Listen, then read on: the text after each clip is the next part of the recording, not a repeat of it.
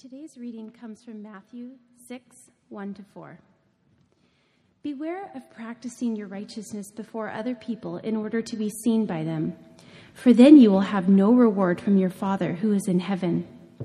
Thus, when you give to the needy, sound no trumpet before you, as the hypocrites do in the synagogues and in the streets, that they may be praised by others. Truly, I say to you, they have received their reward.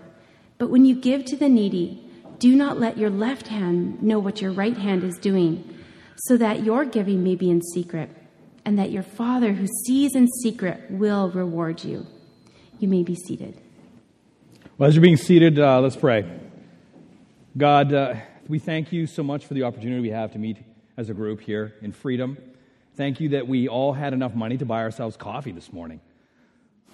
So, Lord, as we look at this text and as we contemplate what it means to give, I ask that you'd be with us, that you'd open our eyes and our hearts. In your name I pray. Amen. So, as you can see, we've hit chapter 6. We've been 5 months in chapter 5. We've now broached the threshold of chapter 6, and we pivot. Jesus pivots, and he actually gets into a new section here on the Sermon on the Mount. So bear with me. I'm going to use a metaphor to introduce it. As many times as I've said before, I have an office space at a place called Work Lab at the corner of Venables and Clark. Now, over my, 6-8 months there, I've been working away, and I've been looking out the window, probably because I have adult ADHD, and I've been watching this building. Initially, when I first started there, it was this yellow building, and it was a warehouse, and this whole area is zoned kind of like industrial, like light industrial. So I was watching delivery trucks go in and out. I'm thinking, I'm like a little kid, oh, this is cool. And but over the course of time, I saw a sign go up. And this sign states rezoning application. I thought, oh, this is interesting. And so, sooner or later, the traffic slowed down. And then there came a time when there was a plethora of parking. It was awesome. It was probably the best time I could go there. I didn't even have to walk. I know, as you can tell, it's amazing. I get there and I was amazed that I could get a spot right close to the workspace.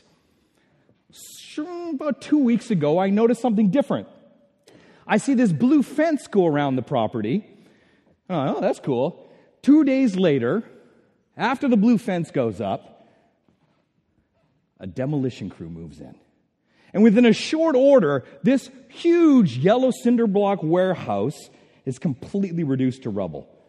Completely reduced to rubble. And then after a time, you see big trucks come in, put in these dumpsters. They're filling it up with junk. It looks like a post-apocalyptic film set. And all of a sudden, what's left is a complete, bare, empty lot.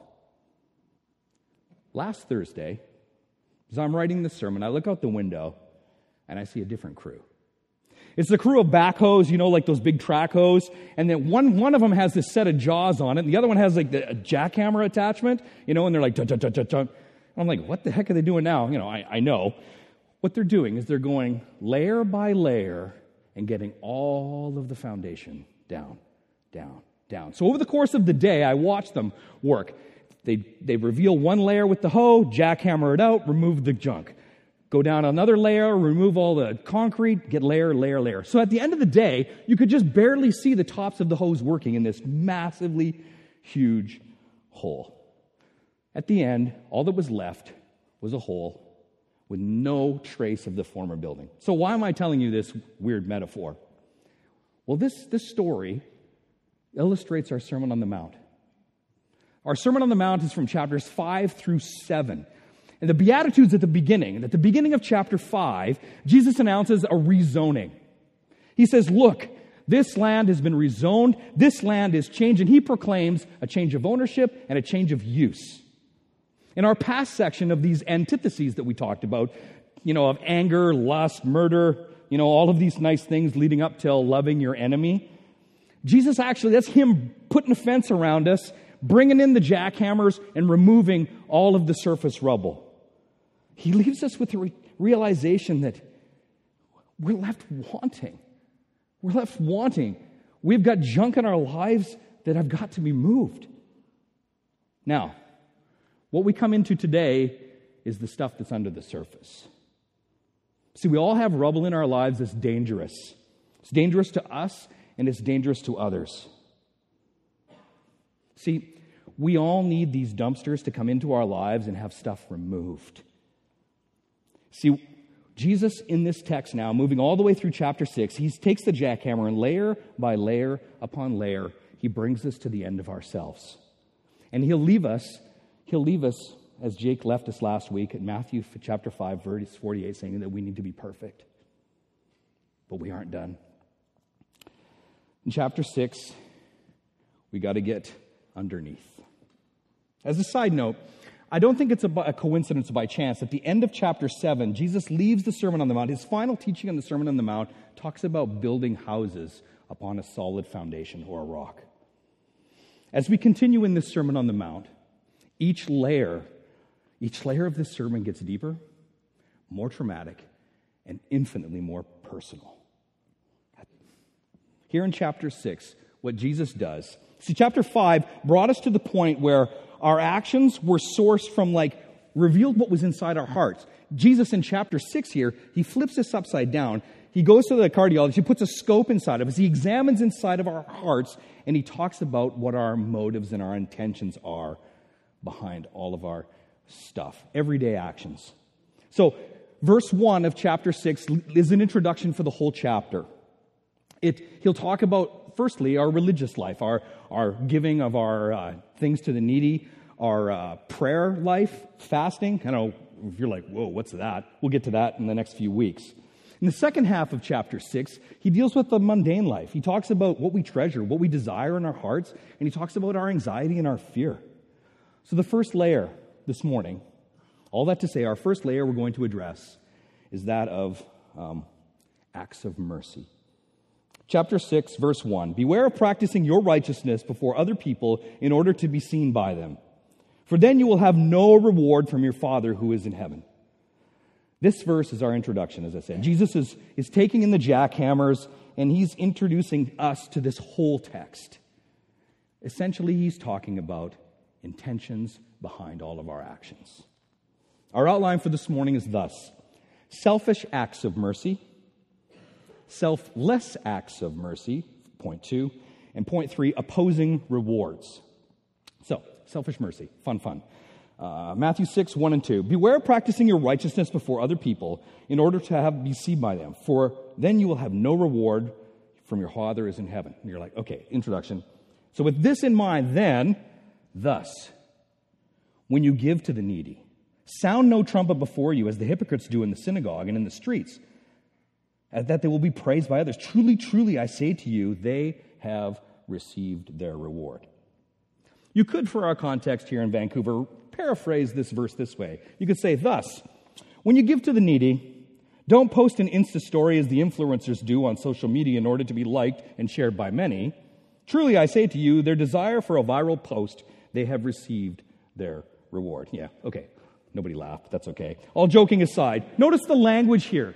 Notice the language that Jesus uses here. It's not whether or not we help people.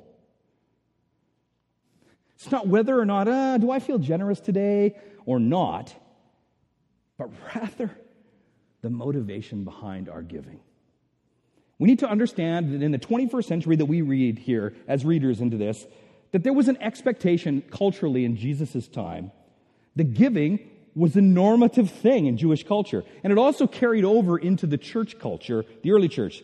This command of giving, even as it lives forward in the streams of Christianity, like Catholicism or Orthodoxy, and it's called almsgiving.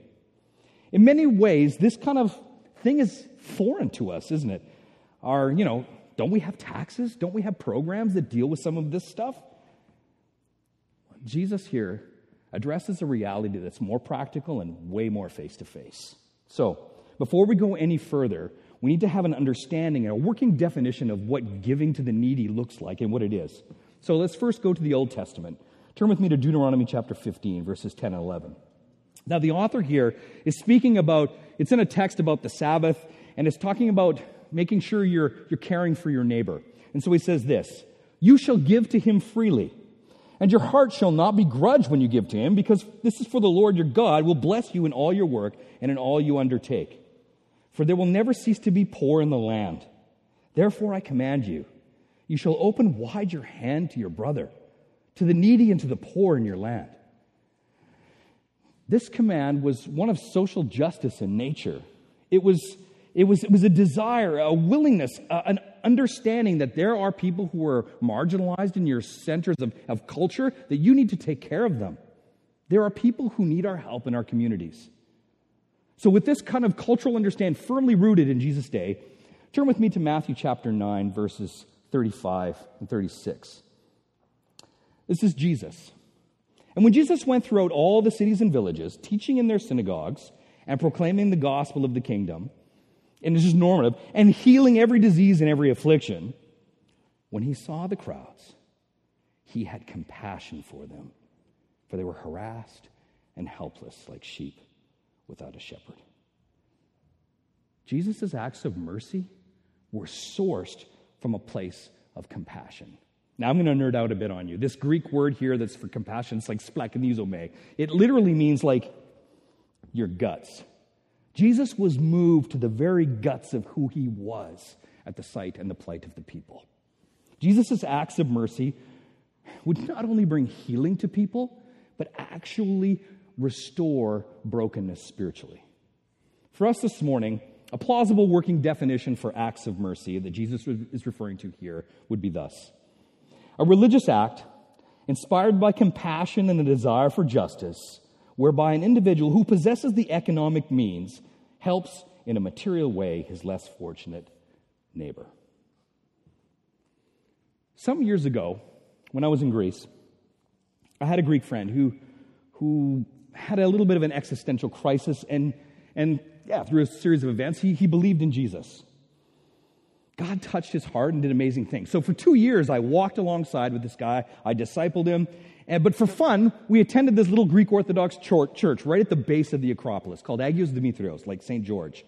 And so every Sunday, we would go to the early Orthodox service, and then we'd go to the Protestant service afterwards. Now, what struck me about this, the first time that I ever set foot into an Orthodox church, it wasn't the icons. It wasn't the burning incense or the candles.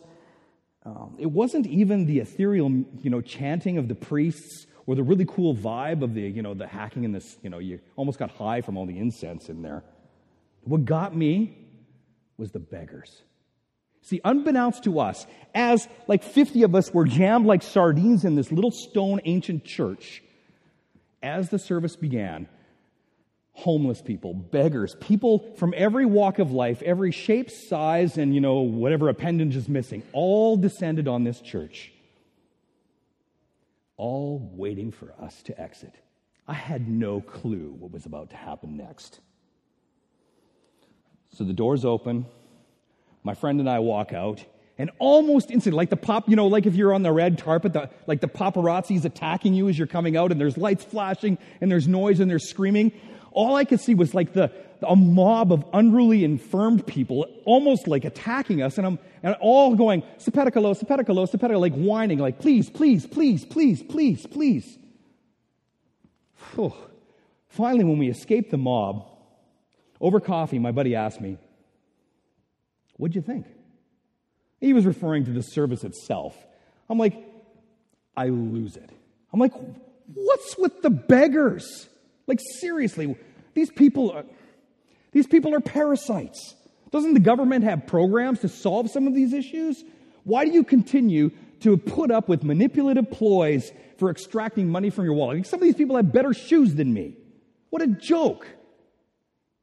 Why does the church encourage this type of toxic and manipulative behavior? Now, I'm sure some of you here can at least sympathize with my sentiments. Because let me tell you, what I can't describe in my story is the smell. My friend laughs at me, actually. He shakes his head in disbelief, and he says, what I've just experienced is the ancient sacrament of almsgiving. He says, as a man of God, Heath, you'd think that you'd know about this. He tells me that it wasn't up to me to determine who needed help and who didn't. We were required to give joyfully to those in need with selfless motives. And then he quotes these verses to me. Oh, that stung. It was a slap across my face of my motives. See, here was I, the poster boy for works of mercy. I was the guy who worked on the front lines of the refugee ministry. I was giving clothes. I was giving food. I was cooking food. I was finding shelter, distributing supplies to people. I was taking people to hospital, helping them find counselors for their trauma. And this moment, I was discipled by my disciple. My motive for giving was based on some sort of internal meritocracy. I decided who was worthy of help. I decided who wasn't worthy of help. In that moment, I was rebuked for my righteous and misplaced motives. Even though I was not standing on the street corner proclaiming all the good things that I'd done, pumping my own tires, so to speak, but this mob of unseemingly unworthy people revealed the true state of my heart, and it was rotten. It was horrible. So before we actually get to the problem that Jesus addresses in this text, we actually need to examine our heart. And we need to ask a question, a hard question. Do we even help anybody at all? Do I, out of a sense of compassion, a need for justice, do I give of my time? Do I give of my resources? Do I give to those in need? Do I? Do I give to those? Do I even notice the people around me who are hurting and needy? Or are you like me? You see people, but you do nothing because you don't think they're worth it or deserve it, or maybe they're just panhandlers trying to con me out of money. Add to that, our society doesn't give us any favors or do us any help. It's increasingly difficult here because of our narcissistic, self-oriented world. We actually want to get something in return, don't we? This text speaks directly to our hearts and our culture. It's more personal than this text. It's like a barometer for us for where our heart is. It's not in a guilt-inducing text. It's a barometer of where our heart is at. It's a diagnostic tool.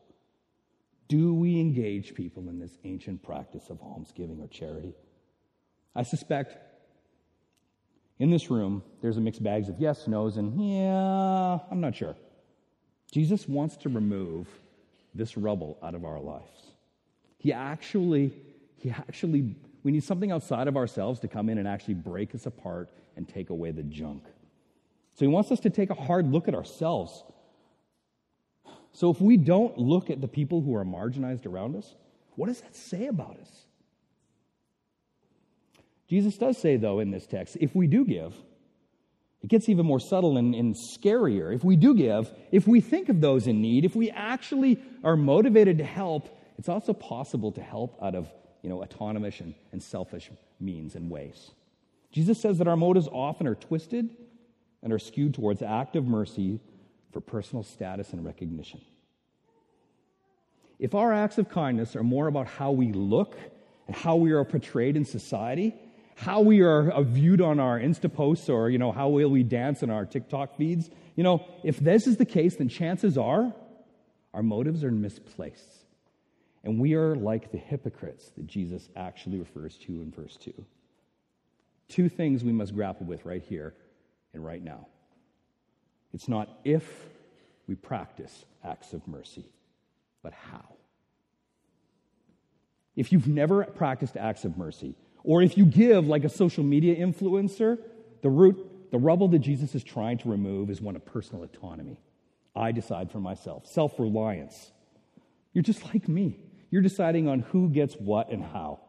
You give based on a benefit that I get. You do a cost-benefit analysis, and if it works all right, then I can get it. See, we rely essentially on our trumped-up moral compass. That's hard. Jesus says here that if you give out of this type of posture in your life, you're not giving out of pure motives. You engage in selfish acts of mercy. That brings us to point 2, selfless mercy. Matthew chapter 6, verses 1, 3, and 3 says, "Beware of practicing your righteousness before other people in order to be seen by them. For then you will have no reward from your Father who is in heaven. But when you give to the needy, do not let your right hand or your left hand know what your right hand is doing." I always mess that up. I'm like, uh-oh. "So that your giving may be in secret, and your Father who sees in secret will reward you." Jesus says here that the cure for narcissistic, selfish giving is to do it in secret. Acts of service and kindness without a personal advertising campaign associated with it. If you're astute, if you've been paying attention for the last 5 or 6 months, upon reading this text, you might go, wait a minute here. Am I being hoodwinked? Because you're thinking, if we turn to Matthew chapter 5, verse 16, it says this. It says, look, in the same way, let your light shine before others so that they may see your good works and give glory to God who is in heaven. Doesn't Jesus contradict himself here? What's up with that? To use Jesus' metaphor, it's like Jesus seeming to say with his right hand, I got it right, give so that all may see the glory of God, or with your left hand, don't let anyone know or see. What's with this? What's with the deal? See, the difference here is between the effects of our changed lives and how that affects others around us compared to our motive for giving. This particular issue is about who receives glory or notoriety or fame from our actions.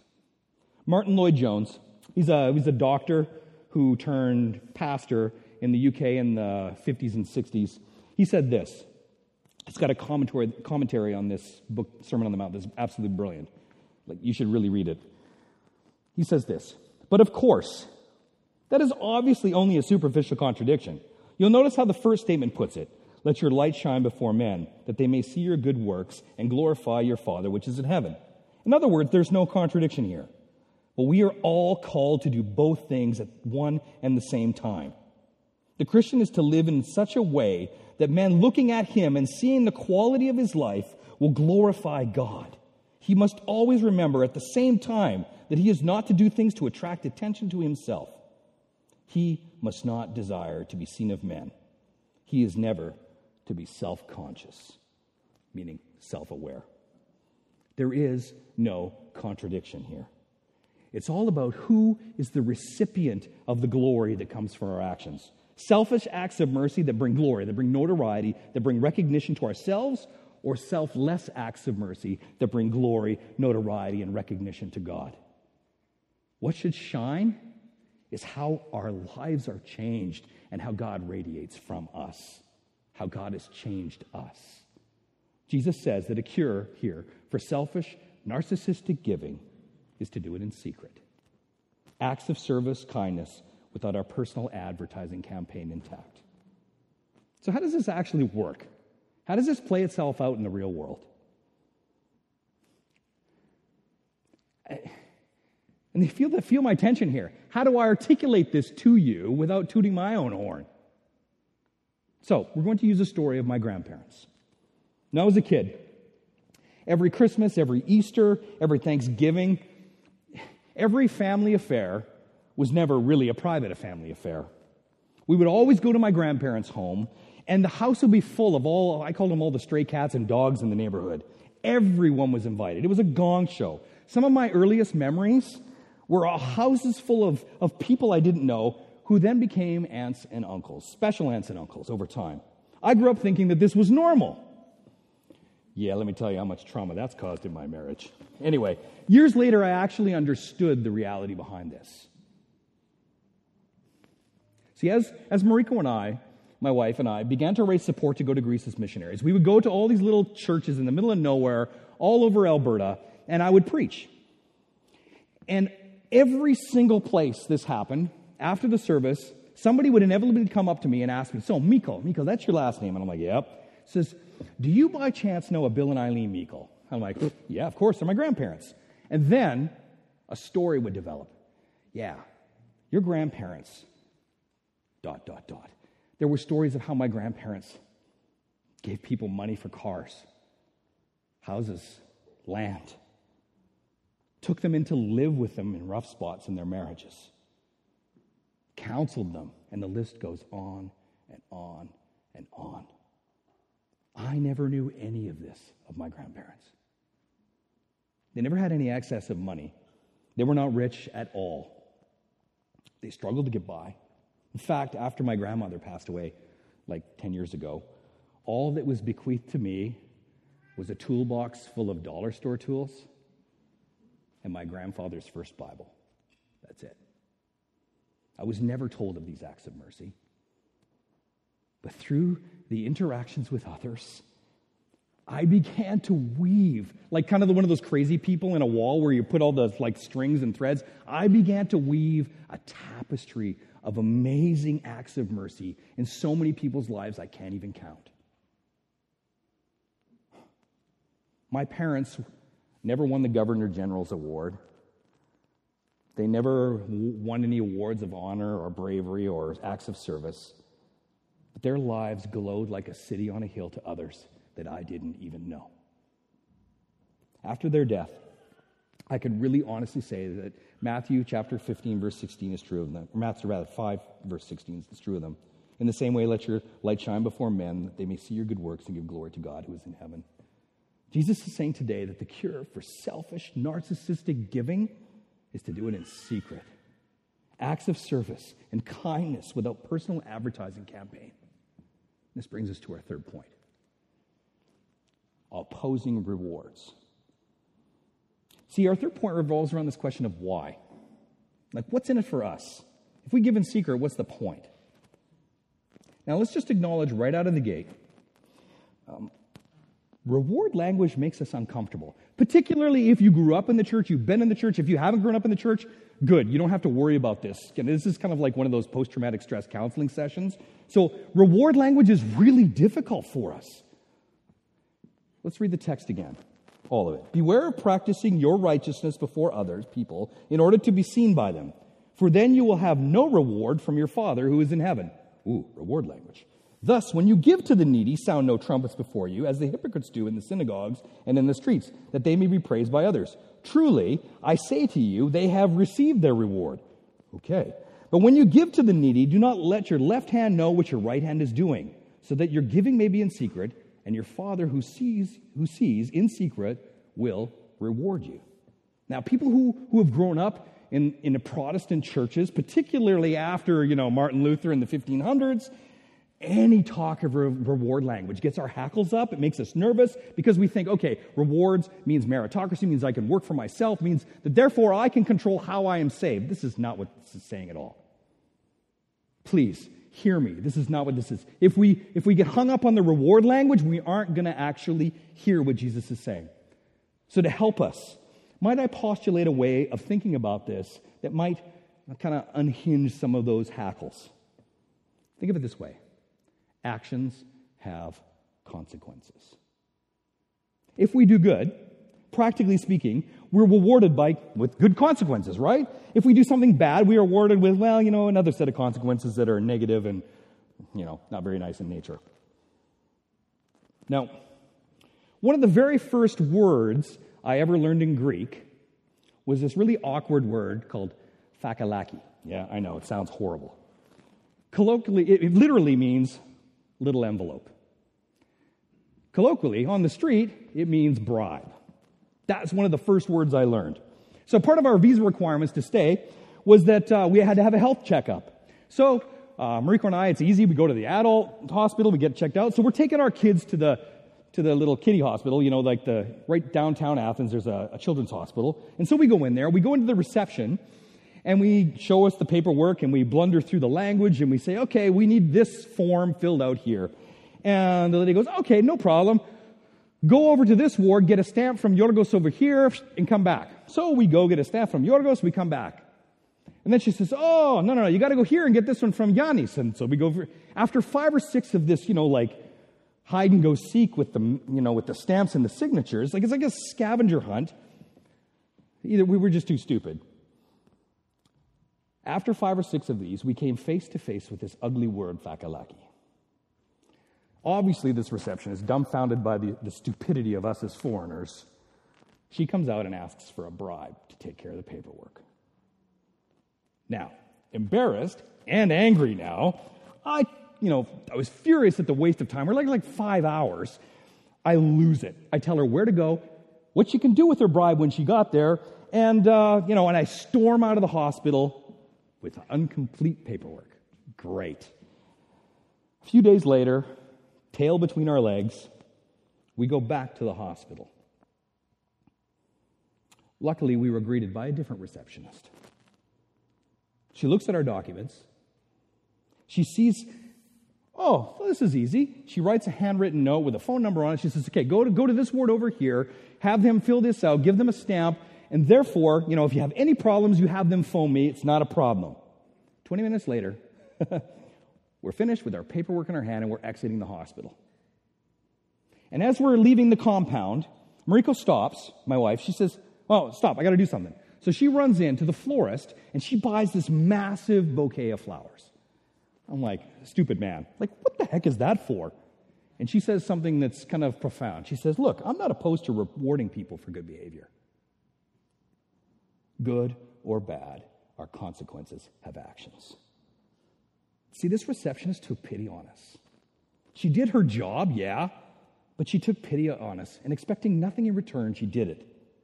The consequences of our actions, it resulted in a gift, an unsuspecting gift. But this was huge for us. This is the way we're supposed to give. This is what Jesus is trying to get across to us this morning. Verse 2, when you give to the needy, sound no trumpet before you, as the hypocrites do in the synagogues and in the streets, that they may be praised by others.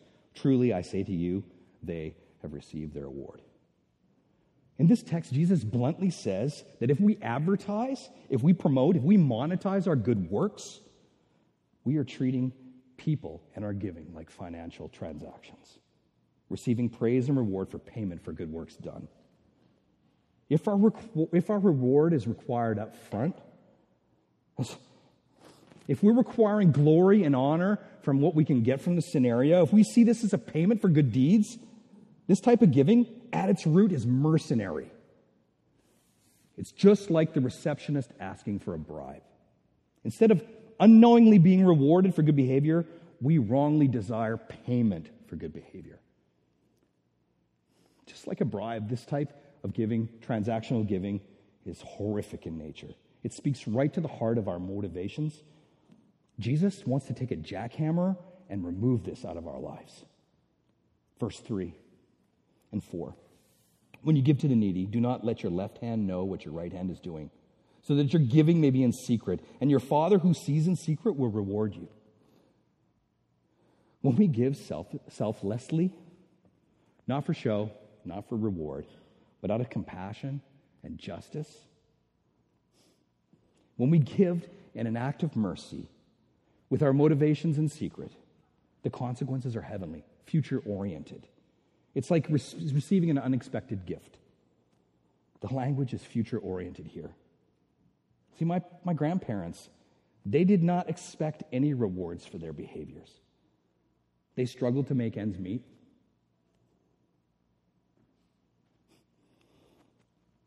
But why would they do that? Why would they do that? I think they really understood the implications of this verse. And right now, they're enjoying the consequences of their actions, part of which is seeing God himself.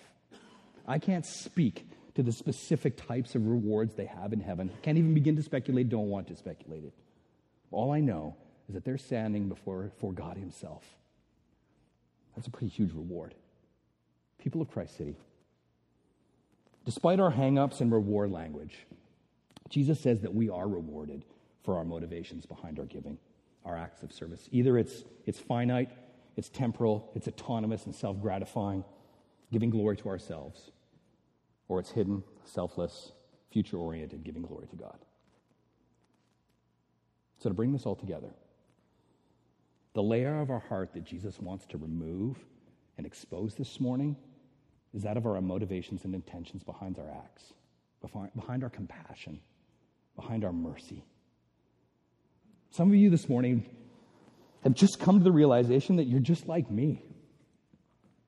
You're afraid to give because you might think that other people will think you're a pushover, being scammed too easily.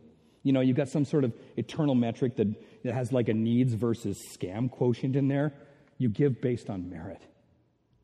You feel maybe that you could help, but this practice means that you actually don't help. Today, Jesus wants to he wants to jackhammer this layer out of your heart, and he wants to haul all of that rubble away. He wants you to be filled with joy. He wants you to be filled with joy, not, worrying about what other people will think. Others here this morning are bribe-oriented givers. You weigh the cost of each transaction. You know the return that you'll receive from every interaction. When you give, it's in your best interests. The thing is, you may not even be aware that you're doing this. It's almost like it's your baseline setting. This morning, Jesus wants you to take stock. He wants to pull and open up your eyes to actually see, to be aware of your intentions. Jesus, right now, right here, wants to reveal this layer to you. Instead of instant gratification, Jesus wants to remove this out of your life. He wants to give you future-oriented rewards. Now, others here this morning, which I'm sure a lot of you are sitting here in this scenario, you feel the weight of this text. And you hear the commands of go and give. And you hear the commands of, in secret. And you walk out of here and you're feeling guilty, like, ooh, I don't know if I can figure out how to give even more. And you think that you got to go onto the downtown east side and give and give and give and give and give. But you're not doing it for the right motives either. You're motivated by guilt and shame. You're motivated by guilt and shame. Jeez, this is like concrete with rebar in it for us. This is really hard to remove out of our lives. You see, Jesus wants you to give, not out of guilt and shame, but he wants you to give out of joyful compassion. Jesus needs to work really hard to remove this out of your life. So then, Christ City, how shall we give then? How shall we give? Our motivations for helping others. Now, whether you work on the downtown east side, or whether you're just a person, a regular Joe, making an extra lunch to put in your kids' lunch kits so that kid who doesn't have a lunch can have one. Maybe it's something simple, practical, of shoveling your neighbor's lawn when it's snow, or like driveway, whatever, when it's snowed. Yeah, shoveling a lawn. That would be really an act of mercy. But anyway, Jesus wants you to realize and open up and explore the possibility is, how can I help the people around me? How can I do it so they don't notice that God receives the glory? Matthew chapter 9, verse 36 again. Jesus wants us to give like this. When he saw the crowds, he had compassion on them because they were harassed and helpless, like sheep without a shepherd. Christ City, Jesus had compassion for us. We are the sheep who are lost without a shepherd. We are the ones that are helpless in society. We are the ones that are in need of mercy. Jesus lays down his life for us. Do you realize that Jesus actually, in his death, burial, and resurrection, he brings the glory of God right to us so that we no longer have to search for it ourselves? So I leave you with the words of John, one of Jesus' disciples, when he writes in 1 John chapter 3, 16 to 18, he says this. He's talking about Jesus. By this we know love, that he, Jesus, laid down his life for us, and that we ought to lay down our lives for the brothers. But if anyone has the world's goods and sees his brother in need, yet closes his heart against him, how does God's love abide in him? Little children, let us not love in word or talk, but in deed and in truth. Please stand as we respond. Thanks for listening. For more information about Christ City Church in Vancouver, please visit christcitychurch.ca. We invite you to join us in praying that God's kingdom would come in Vancouver as it is in heaven.